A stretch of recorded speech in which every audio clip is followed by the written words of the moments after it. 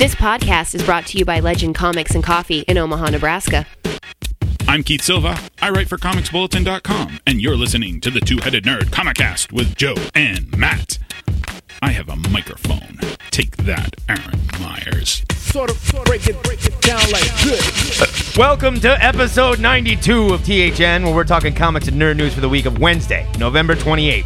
My name is Matt Baum, at Matt Baumstein on the Twitter, and when I'm not screaming at tweeters and threatening to poop in their mouth after beating and strangling my co-host years ago, trying to make them understand that I'm a changed man now, I'm appraising comics and writing a comic speculator blog for WordPoint.com. And I'm Joe Patrick, at JoePatrick116 on the Twitter, and when I'm not defending the honor of my co-host after he tried to kill me years ago, because I'm either trapped in a cycle of violence or just too stupid to know what's good for me, I'm the artist of Good Plus and manager of Legend Comics and Coffee in Omaha, Nebraska. This week, you will hear a very special advance review of Avengers #1 and a special guest review of My Little Pony by our resident Brony and occasional guest host, Dave DeMarco. Tell the people hi, Dave. Hi, how's it going? After that, we'll review 10 more comics faster than Chris Brown can knock the crap out of Rihanna again during the Ludicrous Speed round, and then we'll pay a visit to the THN Sanctum Sanctorum, where Snorting Ground Unicorn Horn will help us learn the secrets of next week's comics, and finally, we'll get into the holiday spirit by rapping about the greatest holiday comics of all time! And of course, we'll be reading your answers to the question of the week, but before we get to all the gender-based discrimination and furry bashing, let's take a moment to drag Harry Reid and John Boner to the edge of the fiscal cliff and offer them as sacrifice to the evil and ancient financial gods below. And then we'll talk about this week's big news. Starting off with a bit of feel-good news this week, Marvel writer Matt Fraction has announced that he will be donating his share of the royalties and incentives from the sale of Hawkeye #7 to the American Red Cross to aid the organization's Hurricane Sandy relief efforts. That friggin' dude. I swear to God. Marvel shifted What a mensch. Marvel shifted the book's schedule to allow for the publication of this special issue, which will feature 2 stories about Sandy hitting the East Coast of the Marvel Universe, with art by whiteout artist Steve Lieber. Love him. And newcomer Jesse Ham. Don't know him. In the announcement, he's a newcomer. In the announcement, Got it. Fraction said, quote, "I want to do a little bit of good, pick up a comic, and rest assured that I'm going to be writing a check. So it occurred to me that if this is too successful, it could be the most painful check I'll ever write. But you know what? Make it hurt. I dare you." So there you have it. A challenge from Matt Fraction. It's real, man. What a guy. Yeah. Challenge, read a good comic book. Yeah, exactly. This is awesome. This is a really nice thing. Yeah. That's And very sweet. You know, so they're slotting this in, and we have plenty of time to get ready for it, to tell your retailer that you want it. Right, get the news cycle going. And because, you know, there won't be copies to buy unless retailers know that people want to support this thing. Of course. And let me tell you what. To the dudes online whose first response was, he could raise a whole lot more money if he, like, puts a donate button on his website or does this other... Hey, we've got a donate button on our website. We're not Matt Fraction. And none of you jerks click it. We aren't Matt Fraction. But yeah, they're like, this just sounds like a publicity stuff for Marvel. He could be making more money doing another thing. Can we not even acknowledge the internet hate on this? I just want to say, those guys. Oh my God. Yeah. So get out there. Tell your retailer you want Hawkeye #7. I also like this is a real world thing. I like that they're addressing something that happened in the real world. Hawkeye lives in New York. That's something we would talk about, you know, if it happened. Even if you don't read Hawkeye, who cares? It's an easy way to donate money and get something good out of it.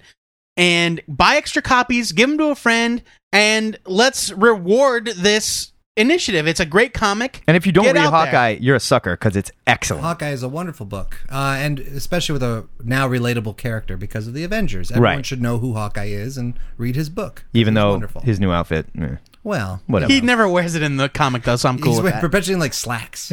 Yeah, or he's always in slacks. Or a frumpy Nobody calls suit. them slacks anymore, Grandpa. Like, come on. In Hollywood news, X-Men Days of the Future Past director Bryan Singer has announced that Sirs Patrick Stewart and Ian McKellen will be reprising their roles. Patrick Stewart's a knight, right? I think so. will be reprising their roles as Professor Xavier and Xavier. Magneto Read it as I wrote it in the script. in the upcoming film alongside their younger counterparts, James McAvoy and Michael Fassbender. Confirmed. Patrick Stewart is a knight. Indeed, he is in 2009. Sir Patrick Stewart. I'm sorry to take that away from you, Knight sir. Patrick. Defender of the realm, Patrick Yes. Stewart.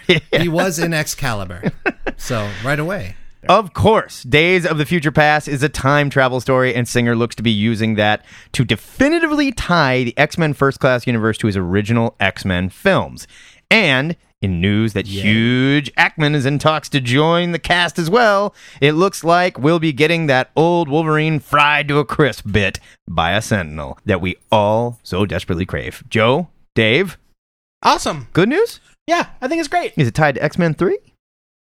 Nah. No, because it says Bryan Singer, his movies. And Okay, X-Men okay. 3 was Brett Ratner. Yeah, that's true. Sweaty Brett Ratner. He's a professional sweater. Now, the question is, will this tie into the Wolverine Origins movie, which is the thing I'm most concerned with. Because it's Days of Future Past, everything could be thrown into flux, which means that you could have the X-Men First Class not being... I suppose that's true. You know, this could be a weird... Yeah, there's no we're gonna rules. force them all together, and you're gonna like it. There's no rules. Doc Brown shows up. Yeah, Great Scott. great Scott. Charlie, there's a problem with your children.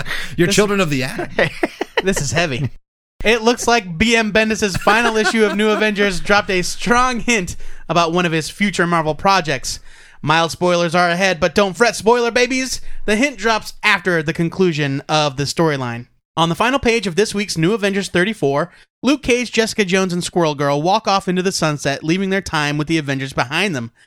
When the subject of money comes up, Cage reminds his wife and the readers that he's the co-owner of, quote, the most lucrative superhero for hire business in the tri-state area. There's several others, apparently. Yeah, that's what I love, is Yeah. the idea that there's more than one. Right. Or that he's not the most lucrative in the country. Yes, somewhere else in the there's tri-state Like Ultraman has a much better... Dominic business Fortune is just nipping at his heels. On the day the issue was released, Bendis posted a tweet that said, quote, "Hey, Avengers fans, that was fun. 232 issues of crazy. Is my last page hinting at a new book by me and Mike Diodato? Question mark. I guess. Yeah, Sure. And Bleeding Cool has pointed out that so far Iron Fist is nowhere to be found in the current Marvel Now! landscape. So what do you think, Matt? And Dave, for that matter. A Heroes for Hire book starring Luke Cage, Iron Fist, Jessica Jones, and Squirrel Girl by Bendis and Diodato. That sounds good to me. Yeah, I love it. I love it. too. Mike Diodato is not annoying me like he used to. He I kind of think annoys me. He doesn't so much anymore. Everything doesn't look like gay porn when he's drawing it. You know, like for a while there, every Are you sure pose- you're not thinking of Greg Land? No, I'm thinking of Mike Diodato. Every dude that he drew looked like he was in the throes of orgasm. like arms back, mouth wide open. And like, Tone it down, Diodato, I guess. Yeah, he mellowed out a little bit, and his style's been really good. And give me a break. Heroes for Hire. This is a book that we should be reading every month. Heroes I for love it. Hire with Squirrel Girl. So they could take on Thanos and Okay. reasonably have a... Squirrel Girl is not like vital to my story, but I Hey. understand you have a problem with anthropomorphic female characters. We'll get into that in a little bit. Okay. Yeah, I think that a Heroes for Hire book by Bendis, that is a book that he's like born to write. Yeah, and he could And focus obviously on a he small loves so cast. much. He loves Luke Cage and Jessica Jones so much, and Iron Fist. And I'm really glad that there are plans, allegedly, in place to keep that alive. And I think he is made for this book. And if he can make Heroes for Hire a book like Hawkeye, like Fraction has made Hawkeye, Yeah. like third tier characters, but can't miss reading. I don't know if Hawkeye's a third tier character anymore. But you know what I mean. right. I gotcha. And I just I want that. I want the non A-list characters to thrive. That's what makes Marvel great, Well, is all these extra characters. Isn't Heroes for Hire... I mean, with Bendis writing Heroes for Hire, isn't that just Alias with more people? Not so much. I think it's a buddy book. No, but that's what I'm saying. He writes it as a buddy book. Alias with transformed. way less anal sex and curse words. Well, fair, yes. But the point is that Alias became a hero. Like Luke Cage jumped on, heroes start showing up more and more. The whole thing. I mean, Right. And I think that this is the logical progression of that. And I loved Alias. I'm excited for this. Yeah, no, And I like it too. I do and really- he loves writing Jessica. And It's true. He loves writing Jessica and Power Man, Luke. He loves writing Jessica and Luke. And I Tiara have been I have been wanting Jessica Jones to kind of have a more active role for a while, and he said she's going to join the Avengers, and it didn't actually happen. Well, no, she did for 15 minutes. But it's like when they said, and now joining the Avengers, Storm. How much was Storm in that book? Another 15, 20 minutes, maybe? Yeah. You know? So I want more Jessica Jones. She's been on the sidelines for too long. I think this is a good thing. That's the big news for this week. If you'd like to discuss these stories or anything you think we missed, head over to our Facebook page, where we're writing a little Heroes for Hire treatment ourselves, involving Luke, Jessica, Danny, Jennifer Garner. and Jennifer Garner searching for the Rimbaldi devices. By the way, Alias ended so poorly. The TV show. I really like the show. The end was just bad. I don't remember it. It was bad. I don't remember it at all. Unmemorable, certainly. Each week, my battered spouse, Joe Patrick, posts the question of the week on our Facebook and Twitter, and then we read your responses on the show, making you instantly internet famous. This week's question was, with characters like Cannonball and Sunspot becoming Avengers, spoiler alert, who do you think deserves to be called up to the big leagues? It's not a spoiler. Oh, kind of. No, it was announced months no, ago. that's fair. That's fair. Our first response comes from Ethan Johnson on Twitter. Welcome aboard, Ethan. Welcome aboard, Ethan. He says Colossus would have fit in very well before he became damaged goods. Yeah, now he's a criminal. Thanks, Avix. Good call on the Avix. Yes. Moving over to Facebook, we have a lot of responses as usual. And also, as usual, many of them are completely ridiculous. Of course. Ryan Mount says, Next Wave Agents of Hate should join the Avengers. Oh, God. No. No. No. THN's very own Aaron Myers says 5 words: Devil Dinosaur and Moon Boy. Love it. I love it. They could be like time liaisons. Yes. They could be the Avengers Savage Land. Oh no. Hold on. Buckling in pain. Kazar and Moon Boy. Save it. Devil Dinosaur. Speaking of, Zabu. our buddy Jared wrote in saying he wants Kazar, Lord of the Hidden Jungle, and Shanna, the She-Devil, to join the Avengers. Totally love it. The Savage Land Squad. I totally love it. And if you throw in Devil Dinosaur and Moon Boy, You got it. boom. Zabu. Savage Land Avengers. You gotta have team. Zabu in there. Oh man. And probably for some reason Wolverine. no. Yeah, because he's everywhere. Come on, he is everywhere. That guy gets around. I think it'd be funny if it turned out Wolverine actually had multiple man's power. Like all this time. Or Wolverine was actually 4 people. Yeah. He doesn't even have any power. He was just like 4 guys. He's not regenerating. For He no just reason. Replaces himself. And they all, like, for some reason, like, share thoughts and stuff. And, like, wait a minute, I remember that. You know, like, this doesn't make any sense. The THN mouthpiece Ryan Forrest adds Marrow, Random, Skids, Whoa. that underused powerhouse with the 2 slugs on his shoulders. His name was Maggot. Maggot, And yeah. they were maggots. Tentacle They were in armed. his stomachs. They lived in his stomach. Yes. They were They were his Yes. digestive system. Yeah. Tentacle. Meanie. They were his Eenie lower and meanie. intestine. Tentacle armed Callisto from Extreme X-Men. Forgot about that Thanks crap. a lot, Chris Claremont. Yeah. Triathlon and Gilgamesh the Forgotten One. Wow. When you say triathlon, you of course mean 3D man. 3D man. Yes. Yes, he is currently the 3D man. Strong as 3 dudes. As strong as 3 dudes. Dave DeMarco. One man with 3 dudes inside him, I think, is the. Well, that's a different story altogether. That's a gay fan fiction. We're just waiting to be written. And our buddy, 3, he wants the demon. Come on. and obviously Ryan was joking, but our buddy John at Burnt Wieners wrote in with a very serious defense of Marrow. What?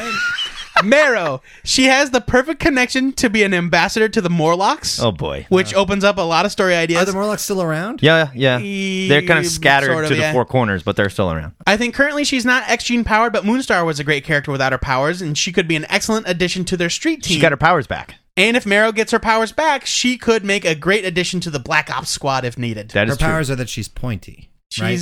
No. She's the boner. Remember? Oh, she that's shoots right, the bones. boner. Yeah, she pulls Yeah. her bones out and uses them like weapons.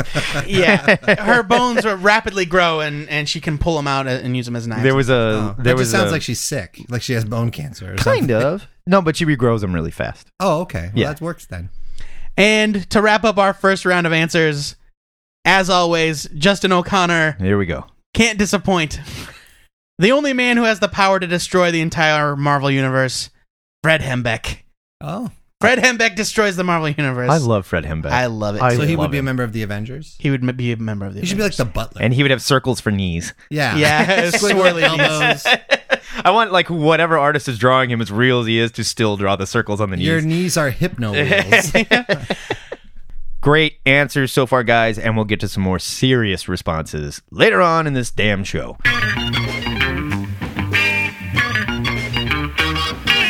It's review time on THN, where this week Matt will distract the ref while I knock him out with a folding chair, and then we'll both go off the top rope and drop a two-headed skull smash on next week's Avengers #1. That's right. We got a pre-release copy. Well, the store did. We didn't. Hey. We're not that important. By extension, we. Yeah, Oh, us. yeah.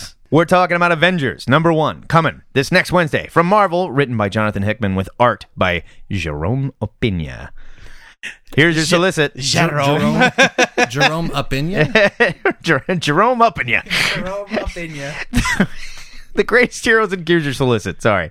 The greatest heroes in comics together on one unbeatable team. Now shipping twice a month. Beaten in the first issue. The Avengers go large, expanding their roster and their sphere of influence to a global and even interplanetary level. When Captain America puts out his call, who will answer? Big threats, big ideas, big idealism. These are the Avengers. Now! Now! So, Jonathan Hickman gets called up to the big leagues to relaunch the Avengers, and in typical Hickman fashion, the story starts at the dawn of time. We're quickly Begin at the beginning. Yeah, we're quickly brought to the present after some glimpses of things to come, including a preview of what looks like a big cosmic war and the possible mention of the Guardians of the Galaxy. Maybe. They said the Guard falls on the dead moon. That was the Imperial Guard. Oh, is that what it was? Yeah. Okay. Then we're introduced to Nihilo. Nihilo. His name is Latin for out of nothing. Ooh. He's got one big horn, one little horn, and 3 eyes. He looks like Magog. Kind of, yeah. Magog with a weird beard. Yeah, He weird had beard like a Magog. weird face armor beard thing. Sure. I don't know what it was, but he's cool looking. He was cool. And Nihilo has terraformed Mars and has been shooting origin bombs, which sounds disgusting, from Mars to Earth. And when they hit, the origin bombs seem to change the evolution of the target area altogether. Like they said, it hit Perth and it hit Regina. Was that it? Yeah. In Alaska, right? Australia. And completely re-evolved the area. And all the people there are dead, apparently. 2 million people were killed in this. Bruce Banner says something to that effect. And so a very recognizable Avengers team, the same one you saw in theaters this summer, heads to Mars to see who's doing the shooting.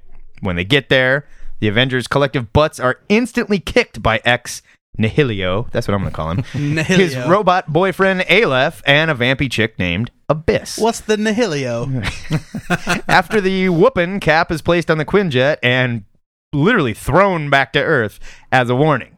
So, time for a new team of Avengers, I guess. Yeah. Right? Sure. Totally. The I old mean, one what- is broken. What do you do now? They want to go bigger, and going bigger means recruiting a lot more people.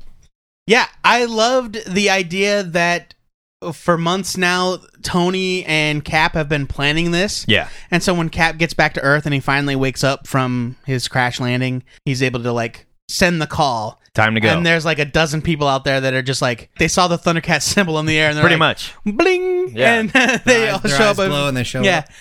This issue was great. It was really great. It was awesome. Starting with art by Jerome Opinia. Holy The God. guy cannot be stopped. This is beautiful. He brings his weird, realistic, gooey sense to the book. Gooey? It showing us like the weird chamber that Ex Nihilio is creating like a new primate to live on Earth in, and it looks like this weird like Yeah. sea cucumber uterus. I don't know. Cucumberous. Gross. It was just beautiful. And the design on Ex Nihilio is really cool. He's great looking, and he's not like a mustache twiddling bad guy. No. He's kind of nice. And he's like, I'm trying to do something nice for you people. Why are you fighting me? Hey, I'm trying to do something nice by erasing all of you and replacing you or with the making next you generation. better, you know? But yeah, I thought this book was beautiful. The art is so good, and the coloring, again, by Dean White, who worked on X-Force for so long just with Opeña. Perfect. Those two together, it produced something very special. I really like that the way that Hickman's writing this. He's bringing his huge sci-fi sensibility to the Avengers huge, big ideas. without crushing it into the actual Avengers. Right here, we're seeing a really cool cosmic bad guy who's way prepared for the Avengers when they do show up. And there's actually it's really cool the way that they play everybody against each other and just instantly end them. It was really well executed. Like, the Hulk jumps out and roar, and she puts him in a black bubble and whispers in his ear, you're like, hey, you know who's a jerk? Thor. Yep. Like, go get that guy. And he's like, you're right. And like knocks the crap out of Thor. You know, it was really well done. And then Cap comes back to Earth and realizes this is exactly what Tony was talking about. We were unprepared. Yeah. We were unprepared for what happened with the Phoenix Five, and that's not even the worst of it. It's going to get worse, and we're not going to see it coming. We need a team of specialists for each different mission that's thrown in front of us. We're going to talk about the last page here a little bit, but the solicits have already said all these characters that are joining. So yeah, so it's not much of a spoiler. But if you haven't read it, you don't want to. The last page shows the expanded roster, or at least the beginning of the expanded roster. If you don't want us to ruin it, tune into the Pull List podcast. They're much better about not spoiling things. At the end, you see the expanded roster, and there's like a Captain Universe. Oh, geez. There's a female Captain Universe. There's a Hyperion from the Squadron Supreme. Yeah, what the hell? And there's a great scene in the beginning where they show like AIM pulling Hyperion out of his dying reality. Something like that. It's really cool. It's like a huge robot arm grabbing him and pulling him through this like time displacement thing. I don't know. You've got Cannonball and Sunspot and Shang-Chi. Falcon. And then there's the usual suspects as well. Spider-Woman and Captain Marvel and Spider-Man and Wolverine are there. And what I think is interesting is that there's the addition of... Dreadlock dude. Well, there's Eben from Secret Warriors. He was the teleporting character from Hickman's Secret Warriors. He's Gateway's kid. Gateway's son, yeah. Gateway's son. But there is a female version dressed like Smasher from the Imperial Guard. She's the first human member of the Imperial Guard. What? The Shi'ar Imperial Guard, and now she's an Avenger. All they do is make fun of humans. I know. I cannot wait, though, to read about it. This thing is designed so well. It's got all of Hickman's usual, like, weird diagrams and stuff. Yeah. And then there's this image on the last page that is... It's like the A in the center, and then you have a circle with each of their symbols. You've got Captain America, Thor, Iron Man, Hulk, Hawkeye, and Black Widow. So you've got the main Avengers, and then from certain characters, like Iron Man, Hawkeye, Captain America, and Thor, it branches off, and then the symbols of the new members are filling in. And, you know, in typical Hickman fashion, you can stare at it for an hour and not exactly figure it out. But it is showing who they picked. But definitely. I think it's like each one of those members of the Avengers handpicked. They're saying that they handpicked these people to join. Yeah. So Hawkeye chose Eben from Secret Warriors. Iron Man said, "Hey, Wolverine and Spider-Woman, we want you to still be on the team, but let's bring on Cannonball and Sunspot." Thor went for heavy hitters like this new Smasher and Hyperion and Captain Universe. Thor just knows Captain Universe. Sure. They hang out. Yeah. He's a god. Yeah. And what's fun about it is that not every circle's filled in. So you're like, who else is going to be on that team? Yeah. And like the Black Widow picked nobody. Yeah, well, not everyone got a pick, maybe. I guess. But it's just really great. She showed up late. Like, well, too bad. No, can't pick. And there's like two big circles on top and bottom, like bigger than everybody else's. Yeah. What is that? I look forward to them filling the rest of that in. It's just a neat puzzle that Hickman has thrown in there. He's come onto the book one issue, and he's already shaken things up enough that it's still the Avengers, it's still recognizable. But it's not of the Bendis Avengers. But no question. It feels so fresh. Yeah. And big and grand. It's got a huge scope to it, which is something I don't really feel Bendis ever captured. That's not really what he does. Well, he's more street level. Right. Yeah. And that's what he's good at. But this is like huge in scope. And I'm very excited about it. Yeah, it's definitely not the Bendis Avengers. It feels very much like Hickman's book already. I'm excited for it. I think this is going to be a ton of fun. I can't give this a bigger buy it. I love it. I really can't. I loved it. I give it a buy it as well. This comes out next week. Get to your comic shop. Pick this up. You will not regret it. Even if you haven't been reading the Avengers, this is a great place to jump onto the Avengers. And now, ladies and gentlemen, it is my pleasure to introduce to you our resident brony, Dave DeMarco. We couldn't find any little girls to review My Little Pony, so we got the next best thing. I am the next best special guest host, Dave DeMarco. Hi, everybody. Take it away, buddy. All right. So here is the solicit to My Little Pony #1, written by Katie Cook and art by Andy Price. Welcome to Ponyville, home of Twilight Sparkle, Rainbow Dash, Rarity, Fluttershy, Pinkie Pie, Applejack, and all your other favorite ponies. Jesus Christ. Something is not Cocoa right. Puff. Something is not right in the town, though, as some of the inhabitants are acting very, very strange. It's up to the main 6 to find the source of the weirdness before it's too late. Full disclosure, I enjoy My Little Pony, Friendship is Magic, the cartoon. That's that. And now that that's out of the way... You're a very brave man, sir. I'm a brave man. Now that that's out of the way... Or a let's pervert. Talk about... Yes. Of course. The obvious I'm not jokes. judging. I'm not judging. You're judging. You are judging. I'm That's all judging. you're doing. If you were I a am pony, you would judging. have a judge's gavel on your cutie mark. Nobody draw that. Somebody make that, please. Fan art of Matt Baum as a pony judging other ponies. So let's talk about the comic because it is different from the cartoon in the sense that, the cartoon's the cartoon.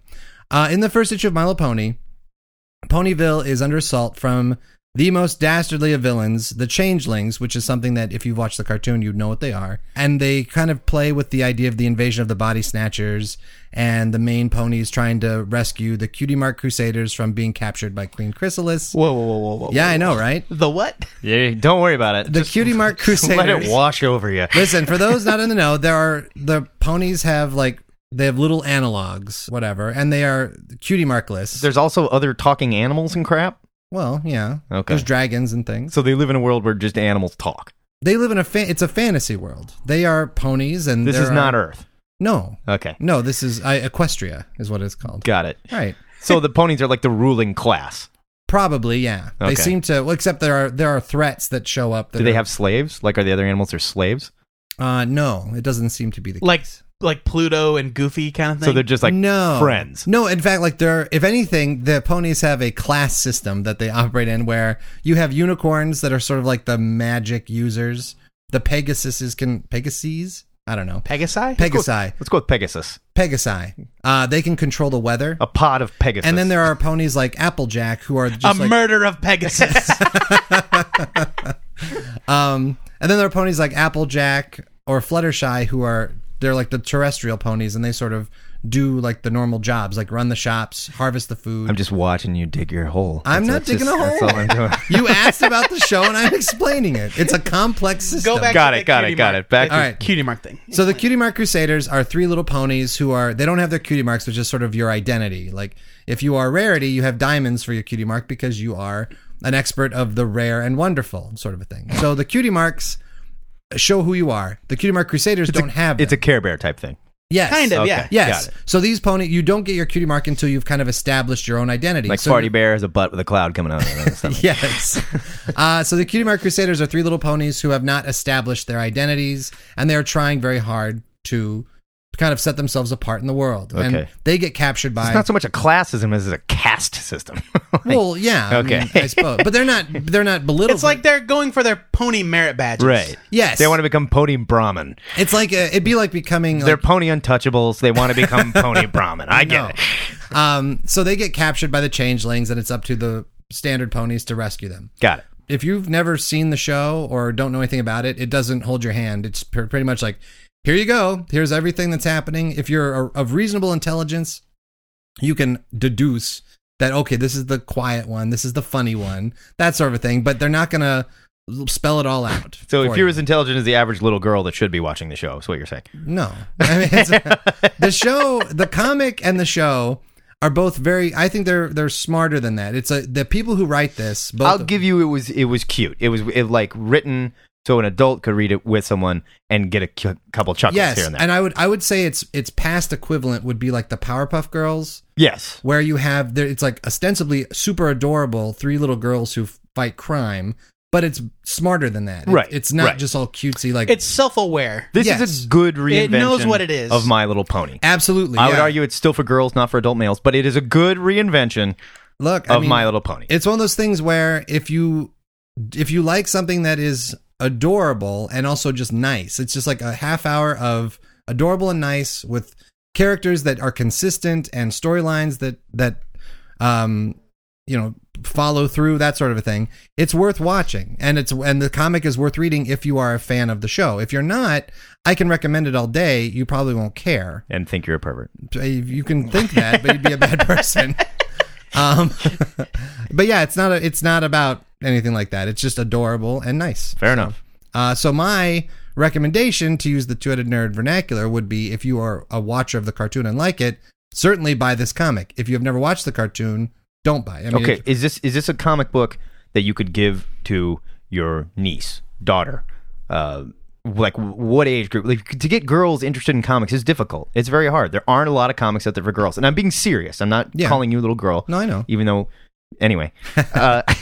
I'm sensitive. Is there, like, what is the age group you throw this at? If I've got a niece, I've got a daughter. And I would certainly say, I mean, to be like 100% like stereotypical, little girls between the ages of 5 and 10 should absorb this. They should love it. Now, out of your mouth, out of Dave DeMarco's mouth, out of my mouth. Book for little girls ages 5 to 10. Now, that being said, there's also a scene in the My Little Pony where the changelings have come and they're taking over the town, and there's a page where one of them looks like Donald Sutherland, and he's doing the scene from the Invasion of the Body Snatchers. Right. So there's things in there here for the adults. Yeah. So it's a smarter book than just. There are many sight gags. There's the Blues Brothers are in there. Sure. Magnum PI. Magnum PI is in there selling mustaches. I mean, which it's a self-aware thing. They know what it is that they're writing. They know about. exactly what they're doing. That's obvious. What is a disservice to the book is assuming what Matt assumes is that if you like it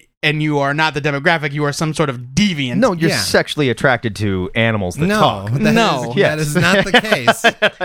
Now, I will say, as an outsider, I read the book having never seen the show, and I've had conversations with Dave about the show, so I knew kind of what to expect. But that kind of self-aware enjoyment, we're enjoying it on another level, I thought, outside of a few sight gags, it doesn't translate to the comic. It is also the first issue. And it's also... That's true. It's also very much in the school of, like, the reinvention of Mighty Mouse that happened in the late 80s by Spumco, who did Ren and Stimpy. Right. Where, they take something old and revitalize it, making it funny and cute. I mean, it used to be, like, weird little prissy ponies hopping around, like... Yeah, you'd brush their hair and that's right, it. Yeah. They didn't have, like, a thing. Now they have some personality, and they're funny, and they're tough, and they go on adventures. Yeah, I would totally recommend this if book, you're trying to get a younger girl interested in comics and you want to read something fun with them. Sure. So there you go. Or if you like the show. If you're a guy Stop it. that likes the show. Yeah, well, listen, I will fully admit, and when I was younger, I would watch Saturday morning cartoons. G.I. Joe was on, and there was a show called Jim on right after it. I'd stay and watch that too. Hey, I watched Gem and the Holograms. There you go. Hey, totally did. It's the same. Synergy. It is the same sort of idea. It's like Misfits. Our songs are better. You're watching lady rock stars put on fancy outfits and sing a song. So this is the same kind of deal. If you liked Gem and you're 35, 40 years old, and you still like Gem, I would watch Gem. Is it on Netflix? I'm gonna go look when I get home. It's on Boomerang. Yeah. Hooray! Done. So that is a double buy it for the relaunched Avengers and a triple buy it. What? My Little Pony. Woohoo. Number 1. Of course, we want to know what you new recruits and furries thought of these comics. So hit us up over at the comments section for this episode on twoheadednerd.com. Have you already said to the world, here is justice, here is punishment, here in me? Now it's time for Joe and myself and our buddy Quicksilver to mount our underage female friend Rainbow Dash, because we're going back to Cali to put a super speed hurt on Chris Brown until he shines bright like a black and blue diamond. But on the way, let's review 10 of this week's new comics during the Ludicrous Speed round. Wow. Ludicrous Speed! Go! Hero of Alexandria number 1, Ape Entertainment. This is a fun little historical adventure story from Ape Entertainment. We don't really talk about those guys too often, but I picked this one up. It's got great art. It was actually pretty fun. I kept expecting some sort of fantasy element, but it hasn't happened yet. But it is like an alternate timeline where the Roman Empire is way more advanced than they should be. Okay. It was a lot of fun. I'm giving it a buy it. Hey, all right. Uncanny Avengers number 2, Marvel. Uncanny Avengers number 1 was kind of like, here's what's going to happen this season in Uncanny Avengers. But Uncanny Avengers number 2 totally starts fleshing out the story. The Red Skull is explained exactly why he's back. It took 2 seconds, and it totally works. It's scary. I love it. There's a really gross scene with the corpse of Charles Xavier that totally hit home. I love this book. Buy it. R.I.P.D. City of the Damned number 1, Dark Horse. I loved the original R.I.P.D. series that came out back in the, I don't know, it was late 90s, early 2000s. Yeah. It was funny. It was more cartoony. This one's way more serious with like intense painted art. I'm not saying it was bad, but it did not match the tone I remember from the original series. Was that a Wildstorm book? No, it's always been Dark Horse. It was Dark Horse. Okay. I'm giving it a skim it. It wasn't bad, but I kind of missed the old version. Talon number 2, DC. There are good DC relaunch books out there, and Talon is definitely one of them. I'm really enjoying this. James Tynan IV writing. Juan Jose Rip, who we just discussed last week, draws this issue, and it was amazing. Really? He did? It looked beautiful. That guy is coming up. He's going to have a full-time penciling job at either DC or Marvel very soon. Totally deserves it. I also like how this is not your typical Bat character. They're very much playing up on the escape artist aspect of this, and it's awesome. Buy it. Venom 27.1 Marvel. I have not read Venom for a while. I think it's going away soon. I picked this up because it was a .1, and I have to admit, it was actually really good. I've enjoyed it. It's been a good book. Cullen Bunn's the new writer. Marco Cheeto did the art. So good. And it was just a lot of fun. Apparently, Venom is possessed by a demon, and he doesn't know it. Oh. And so the demon wakes up when he's asleep and drags him around, tormenting his mother. Sort of like the costume used to do to Peter back in the day. It was really fun, and it sets up the new status quo. I think I might keep reading it for a while. I'm giving it a buy it. FF number 1 Marvel. This is the comic book that probably most of you overlooked because it's got kind of a silly cover. It is Mike Allred, who's one of my favorites. I cannot say enough about how excited I am for this book. I'm really glad the kids are still present here. I love the direction they're taking when the Fantastic Four is leaving town for 4 minutes in a month. And they need someone to be the Fantastic Four for that 4 minutes. I love the fact that nobody in the Fantastic Four actually thinks it will only take 4 minutes. Yeah, they're like, Ben Grimm is having a talk with She-Hulk, and he's like, it's us. You know something terrible. When has it ever gone to plan? Yeah. This book was wonderful. It looked great. It's written really well. Matt Fraction is just going to go insane here, and it's going to be a fun ride. Buy this, buy this, buy this. Nowhere Men number 1 Image. This is a new book written by Eric Stevenson with art by Nate Bellegarde. It is very Jonathan Hickman-esque if you look at it. Eric Stevenson. Why do I Eric recognize the name? Stevenson is like the president or publisher of Image. Oh, that's why I recognize that name. Yeah. Okay. This was really good. It's about a group of scientists from a think tank that were treated with celebrity status like the Beatles back in the 60s. Yeah. And now it's the present day, and their work has changed the world, and things are not going great. I loved it. The art is wonderful. This is a great new book from Image. Always knocking it out of the park. I'm going to buy it. Great job, Image.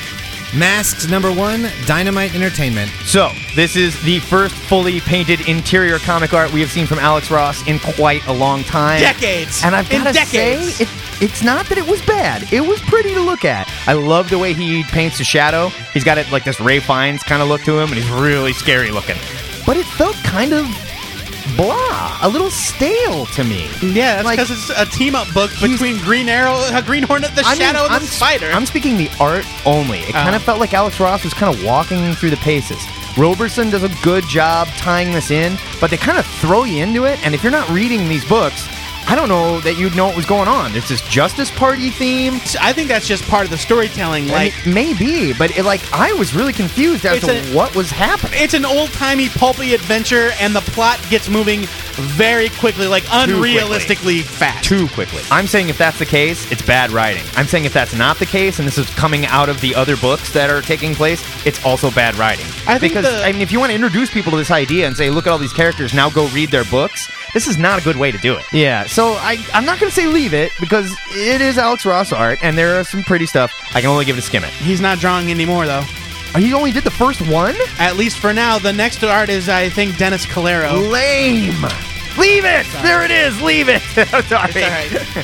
Helheim Preview Edition. Okay, Dave, you're more excited. Helheim Preview Edition. Oni Press. Here he is, folks. So this is a little bit different. We got in a preview copy of a book that's not out until March. Whoa. It was offered to retailers as a, hey, check this out. It's a new book from Cullen Bunn with art by Joelle Jones. He's now writing 200 books a month. Joelle Jones is kind of an indie darling. She's been around. She's done a lot of stuff, especially for Oni. He's got a darling name, Joel. Yeah. This is like a supernatural Viking story in the same way that Six Gun is a supernatural Western. Fun. And I'm saying ask your retailer about it, look it up, find more information, tell your retailer you want Helheim. It was awesome. And in color, I can't imagine how much better it will be. So it was a black and white preview. Yeah, great art, and make sure your retailer gets in Helheim from Oni Pretz. It's in the new previews that just came out. So I guess buy it? Witch Doctor, Malpractice #1, Image. The Witch Doctor is back. Think House MD meets Doctor Strange. This book is so much fun. They have all these ridiculous medical terms. For instance, the term of a curse that's caused directly by a witch, maleficiogenic. It means I love it. Caused by witches. It's just a wonderful book. The art by Lucas Kettner is really gross. The monsters are gross. The demons are gross. The doctor is crazy. It is a fun read. Pick this up. Buy it. Thok! That is your ludicrous speed round, and thok is the sound made when She-Hulk punches a heavy bag off its chain and into the ever-loving blue-eyed Ben Grimm, as seen in the pages of FF #1. Now join us please in the THN Sanctum Sanctorum, and never mind the soft weeping. Matt and I had drinks last night with some lovely young ponies, and after slipping a little rohypnol into the unsuspecting unicorn Twilight Sparkles Appletini... Before we go any further, this is not date rape humor, so... Isn't it? No, it's torture. We secreted her away back to the sanctum, where we tore her cute little horn from her skull. Why are you guys doing this? And quickly ground it into a powder. You're the worst. Now we invite you to join us in snorting the horn of a slowly dying unicorn. See, that's key. It has to be slowly dying. Which will allow us to peer into the future of next week's comics. They Man, bleed out of their head very slowly. that was tough to get through. Matt, what's your pick for next week? My pick for next week is Hellboy in Hell #1 from Dark Horse. Written and drawn by Mike Mignola. That's right, he's writing and drawing the whole damn thing. With colors by the unstoppable Dave Stewart. This is the story of what happens after the death of Hellboy. Spoiler alert. Can't wait. Joe Patrick, what are you excited for next week? I'm looking forward to The Legend of Luther Strode, #1 from Image, written by Justin Jordan, with art by Trad Moore. Ooh, it's gonna be good. As you may recall, we loved the strange talent of Luther Strode last year, and I am very, very excited for the return. It picks up 5 years later. Luther Strode has kind of lost everything, and he's got nothing left but to be a total nightmare to the villains of the city, and I cannot wait to read about it. Special guest star, Dave DeMarco. What are you excited for? I am most looking forward to Amazing Spider-Man 699, written by Dan Slott and drawn by Humberto Ramos, especially considering the events of 698. What will happen to Spider-Man in the last 2 issues? Oh boy. I cannot wait to find out.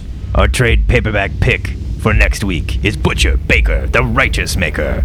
The hardcover from Image, collecting the first Butcher Baker miniseries by Joe Casey and the indomitable Mike Huddleston.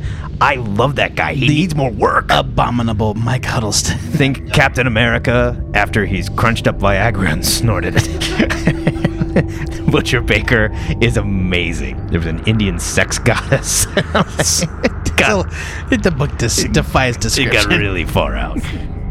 And be sure to tell us what comics the stinging blast of powdered unicorn horn hitting your sinuses has revealed to you over at twoheadednerd.com. And don't worry, we're not going to waste that horsey. She'll be ground into sausage later.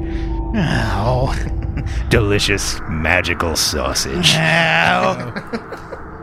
Before we move on, Joe Patrick, why don't you read us some more answers to the question of the week? Getting into some serious responses, Chris Duffy, PhD, wrote in... He didn't go to school for 8 years to be called Mr. Chris Duffy, I'll tell you that much. That's right. He writes in suggesting Songbird. She's been deserving of Avengers status for years now. Yeah, and they've been crapping on her for years now. Never more so than now after her long stint as a government-approved superhero in the Luke Cage-led Thunderbolts. I have to agree. I love Songbird. It was Avengers Forever. In the future, Songbird is an Avenger. But yes, I think Songbird would make a great Avenger. I totally agree, Chris. Jason Kolner says, I think it'd be really interesting to see Jamie Madrox become an Avenger. I don't hate it. I don't hate it either. I don't hate it. I would rather see Jamie Madrox as a secret Avenger, though. I think he'd be really cool on that team. Maybe. He could have eyes everywhere, like the Everyman, spying on people and stuff. I think he'd be a rad secret Avenger. Buy stock in like fake mustaches. Yeah, totally. Wearing funny glasses. Jamie Madrox is on the prowl. Jamie Madrox, why do you have a top hat on? I'm in disguise. Wade Lyles writes in suggesting Gorilla Man and M11. I love it. From Agents of Atlas. I love it. Scarlet Spider, maybe. No. The Master of Kung Fu, already done. Done and done. Toxin, come on, Wade. What? And Beta Ray Bill. Yes. Beta Ray Bill on the Avengers. I want Beta Ray Bill in the Guardians of the Galaxy. That's where I want him. Yeah, that's a good point. That's where I want him. That's a good point. He also says it might be fun to see somebody from the Council of Reeds join the Avengers, like a weird version. Like of an Reed alternate Richards. Reed Richards. Yeah, that would be fun. Yeah, I wouldn't hate that. Michael Robertson says, I'd love to see Nightcrawler back as an Avenger, the real Nightcrawler. He did. I'm into it. He did. I'm into it. Sorry, buddy. We have evil Nightcrawler with the red tattoo now. Who, you know what? I like. We've got another funny response that I missed before. Zach Hollowell writes in saying, dupe. Let him become the new romantic Playboy character of the Avengers. Have all the female members like, hey, dupe, what's going on? He was totally great in Wolverine and the X-Men.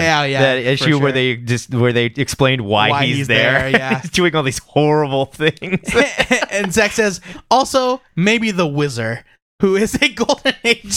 He was a Golden Age. He's a Flash analog. Okay, essentially. Now we're just appeasing Zach by saying Wizard with a really That's funny all name. Here. Yeah, the Wizard. Radioactive mongoose blood. I believe. The Wizard. He had radioactive mongoose blood. That is what gave him his powers. Oh, everyone knows that makes sense. Mongooses have super speed. Sure. Stephen Kohler says long shot. He's been treated like a joke or comic relief for too long. I don't hate that. He's supposed to be a badass revolutionary leader, and I'd love to see someone like Rick Remender or Jason Aaron write him. Long shot in the Avengers. I don't hate that. Not too shabby. Or long shot as a secret Avenger. Ooh.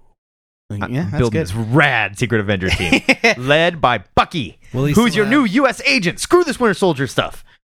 No, they're bringing back U.S. agent. They announced. Keep the mullet. Same dude. Yeah, he's in a wheelchair. He doesn't have any legs. Not no more. Oh man. Bob Osland seconds the Songbird thing, saying, "I've been praying that Songbird would someday show up on the Avengers roster ever since Avengers Forever." Right on. And finally, Brian Domingos. Welcome aboard, Brian. Brian may have written in before, but welcome aboard anyway. Yeah. Brian Domingos. Welcome back aboard, Brian.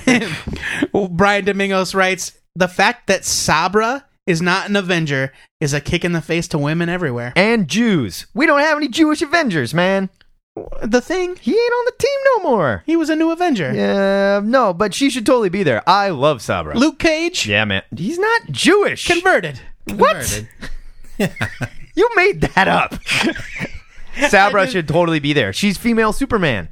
No. Yeah, she's not as strong as Superman. Super fast, super strong. I mean, not as strong as Superman. Standard, like she has a blank power set. It's just the usual. Yeah, but she's super and strong. She shoots needles. Super fast. She flies and she shoots needles.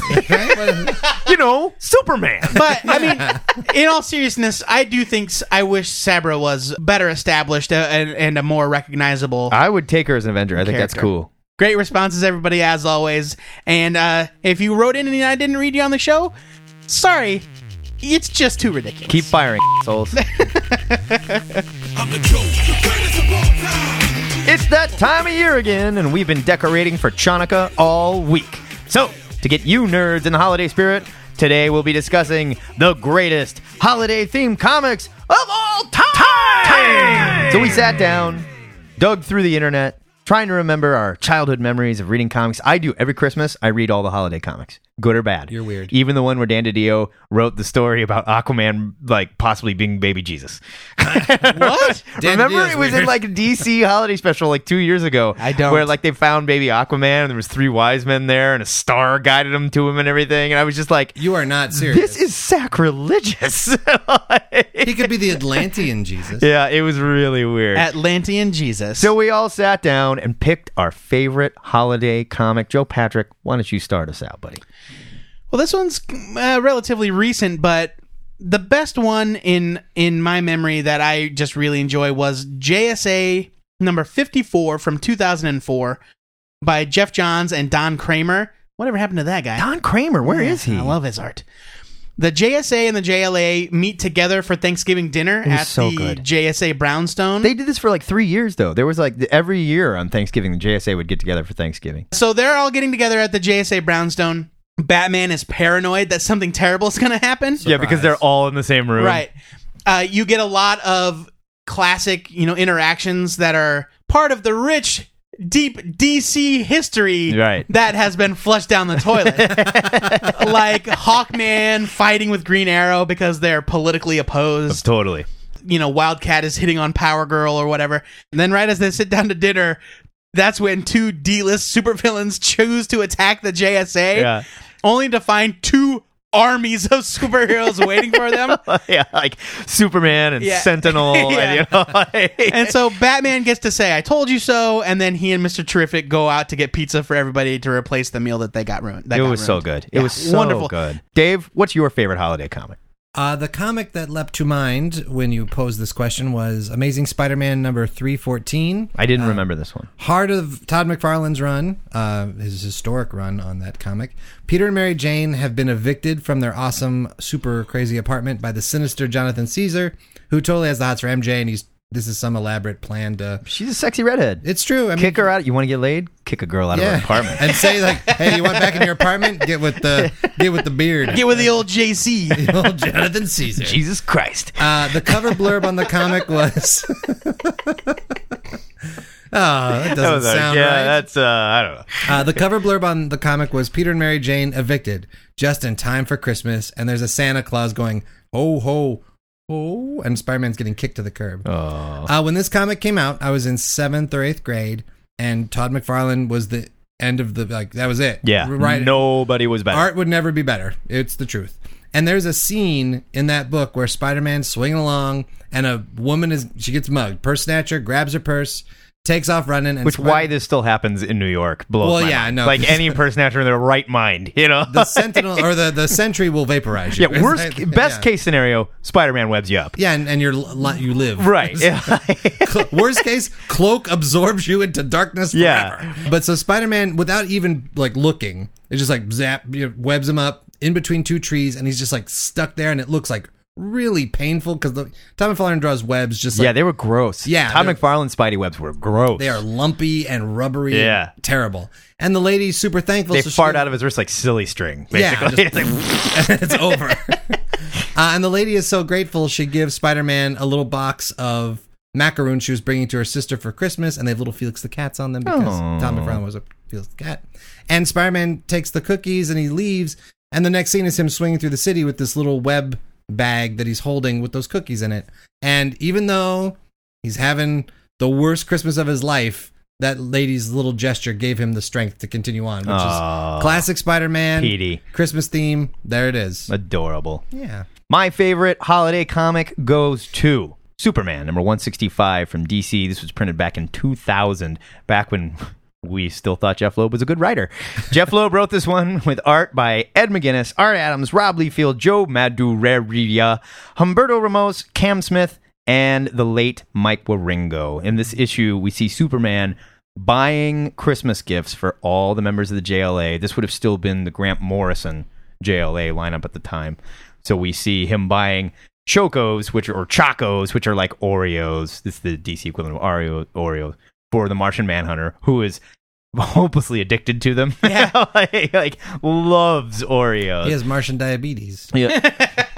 Quite possibly. He buys a snow globe of Metropolis for Aquaman. He's Metropolis underwater. He thought it was cute. The Flash gets some... gets an evil globe. Soon. The Flash gets some tube socks. Batman gets a looking glass because he's a detective. It's cute. A magnifying glass? Yeah. A magnifying glass. Okay. Oh, I'm sorry. A magnifying glass. Not looking glasses. Mirror. Plastic Man gets some rubber bands, which I didn't really get, but I think it was kind of a joke. He was trying to be funny. And even Plastic Man was like, oh, thanks. Thanks, Superman. Garbage. I appreciate this. Green Lantern gets a can of ring polish, and Wonder Woman gets a miniature replica of Mjolnir, which, I don't know. I don't get that. Don't get it. Everything else kind of is sweet and touching. Yeah, Wonder Woman gets a little Thor's hammer. Well, perhaps in the context of the story, it makes more sense. But how about a bumper sticker for her invisible jet? You know, just like Fair just enough. slap it on there. My other jet is visible. Yeah, it's something cute. But it was really cute. Each encounter with each hero was drawn by a different, really fantastic artist. And it just really hit home. It was a lot of fun. Very special Superman Christmas moment. Moments that I would argue, like Joe said, we just don't have in the DCU anymore. Yeah. And I don't know. You do a holiday special this year, I really don't give It's true. I think overall that DC of the past really did a good job on the holiday themed stuff. Yeah, you and I both went DC. Marvel's holiday stuff, it was always good. It's books that certainly this story takes place at Christmas time. Right, they just touch on it. I just think that overall DC had a lot more, I don't know, heartwarming, holiday and history issues. Really thick history between these characters. There's a couple from the Superman issues from the 80s and 90s.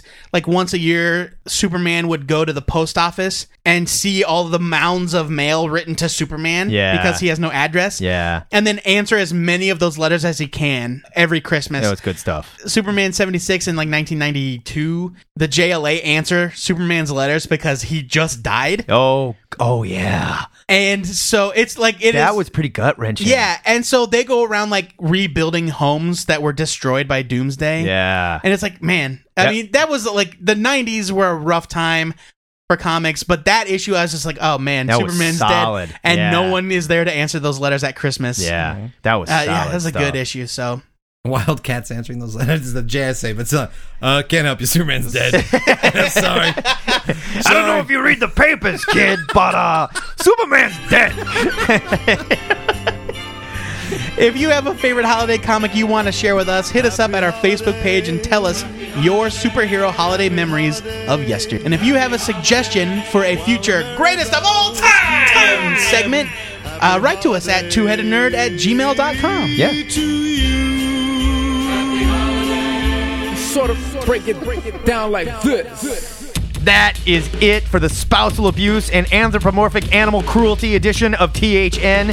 If grown men ogling underage female horsies doesn't turn your stomach, you can subscribe to the show on iTunes. Where? This is what I have to deal with every week. If you want to prove your love for THN, you can leave us a star rating or a written review and help us get into the iTunes top 10. Huge thanks to all of our donors, and if you'd like to help keep us in butt tattoos that correspond to our pony names, you can make your donation they're cutie marks. You can make your donation in any amount at the new and improved twoheadednerd.com, where you can also contact us if you're interested in sponsoring the show. They're little tattooed horsey sluts. While you're there, you can find links to our Twitter feed and our email, twoheadednerd@gmail.com, where you can send us your love/brony hate mail or your comic that you'd like us to review. And don't forget to check out all the new content from the THN Love Slaves, including Ludicrous Speed Round reviews from Aaron Myers, Gems in the Bin, where TD Dubs reviews comics from the quarter bin, Nerd TV, where our very own guest host Dave DeMarco talks about some of the worst television shows that they're trying to force us to watch. It's true. And Girl Meets Nerd, where my lovely wife makes fun of me on a weekly basis. And remember to follow us on Twitter and like our Facebook page if you want to get in on the question of the week discussion. And if you want to hear our answers, be sure to check out the THN web exclusive, not safe for bronies audio blog, The Answer of the Week. You know he's just baiting you guys, right? Please don't write in. Next week, we'll be celebrating the Festival of Lights with our first Chanukah Drunk Show, where we'll be swilling Manischewitz while our wives have their annual cookie party in the next room. Before we go, our weekly shout-out goes to the Boy Scouts of America, who won an important court case this week, allowing them to sweep 21 years of sexual abuse scandals under the rug. Word to you, Boy Scouts. Keep bashing gays and forcing little boys to pray. And until next time, true believers, this is the Two-Headed Nerd. Signing off. Tell them goodnight, David DeMarco. Good night, everybody. I was hoping you'd say goodnight, David Man, DeMarco. I had that same joke in my head. I'm not going to do it. How did you miss that one? I knew what you were wanting. This is right out of the old-timey No. Jack Benny, I'm not Red gonna- Skelton there. I'm not going to play into your hate of me. I think that was Groucho Marx, actually. No, it was... It's Say Goodnight, Gracie. Say Goodnight, Gracie. Oh, yeah. George Burns and Gracie Allen. When you turn out the light, I can't tell, but I know it's mine.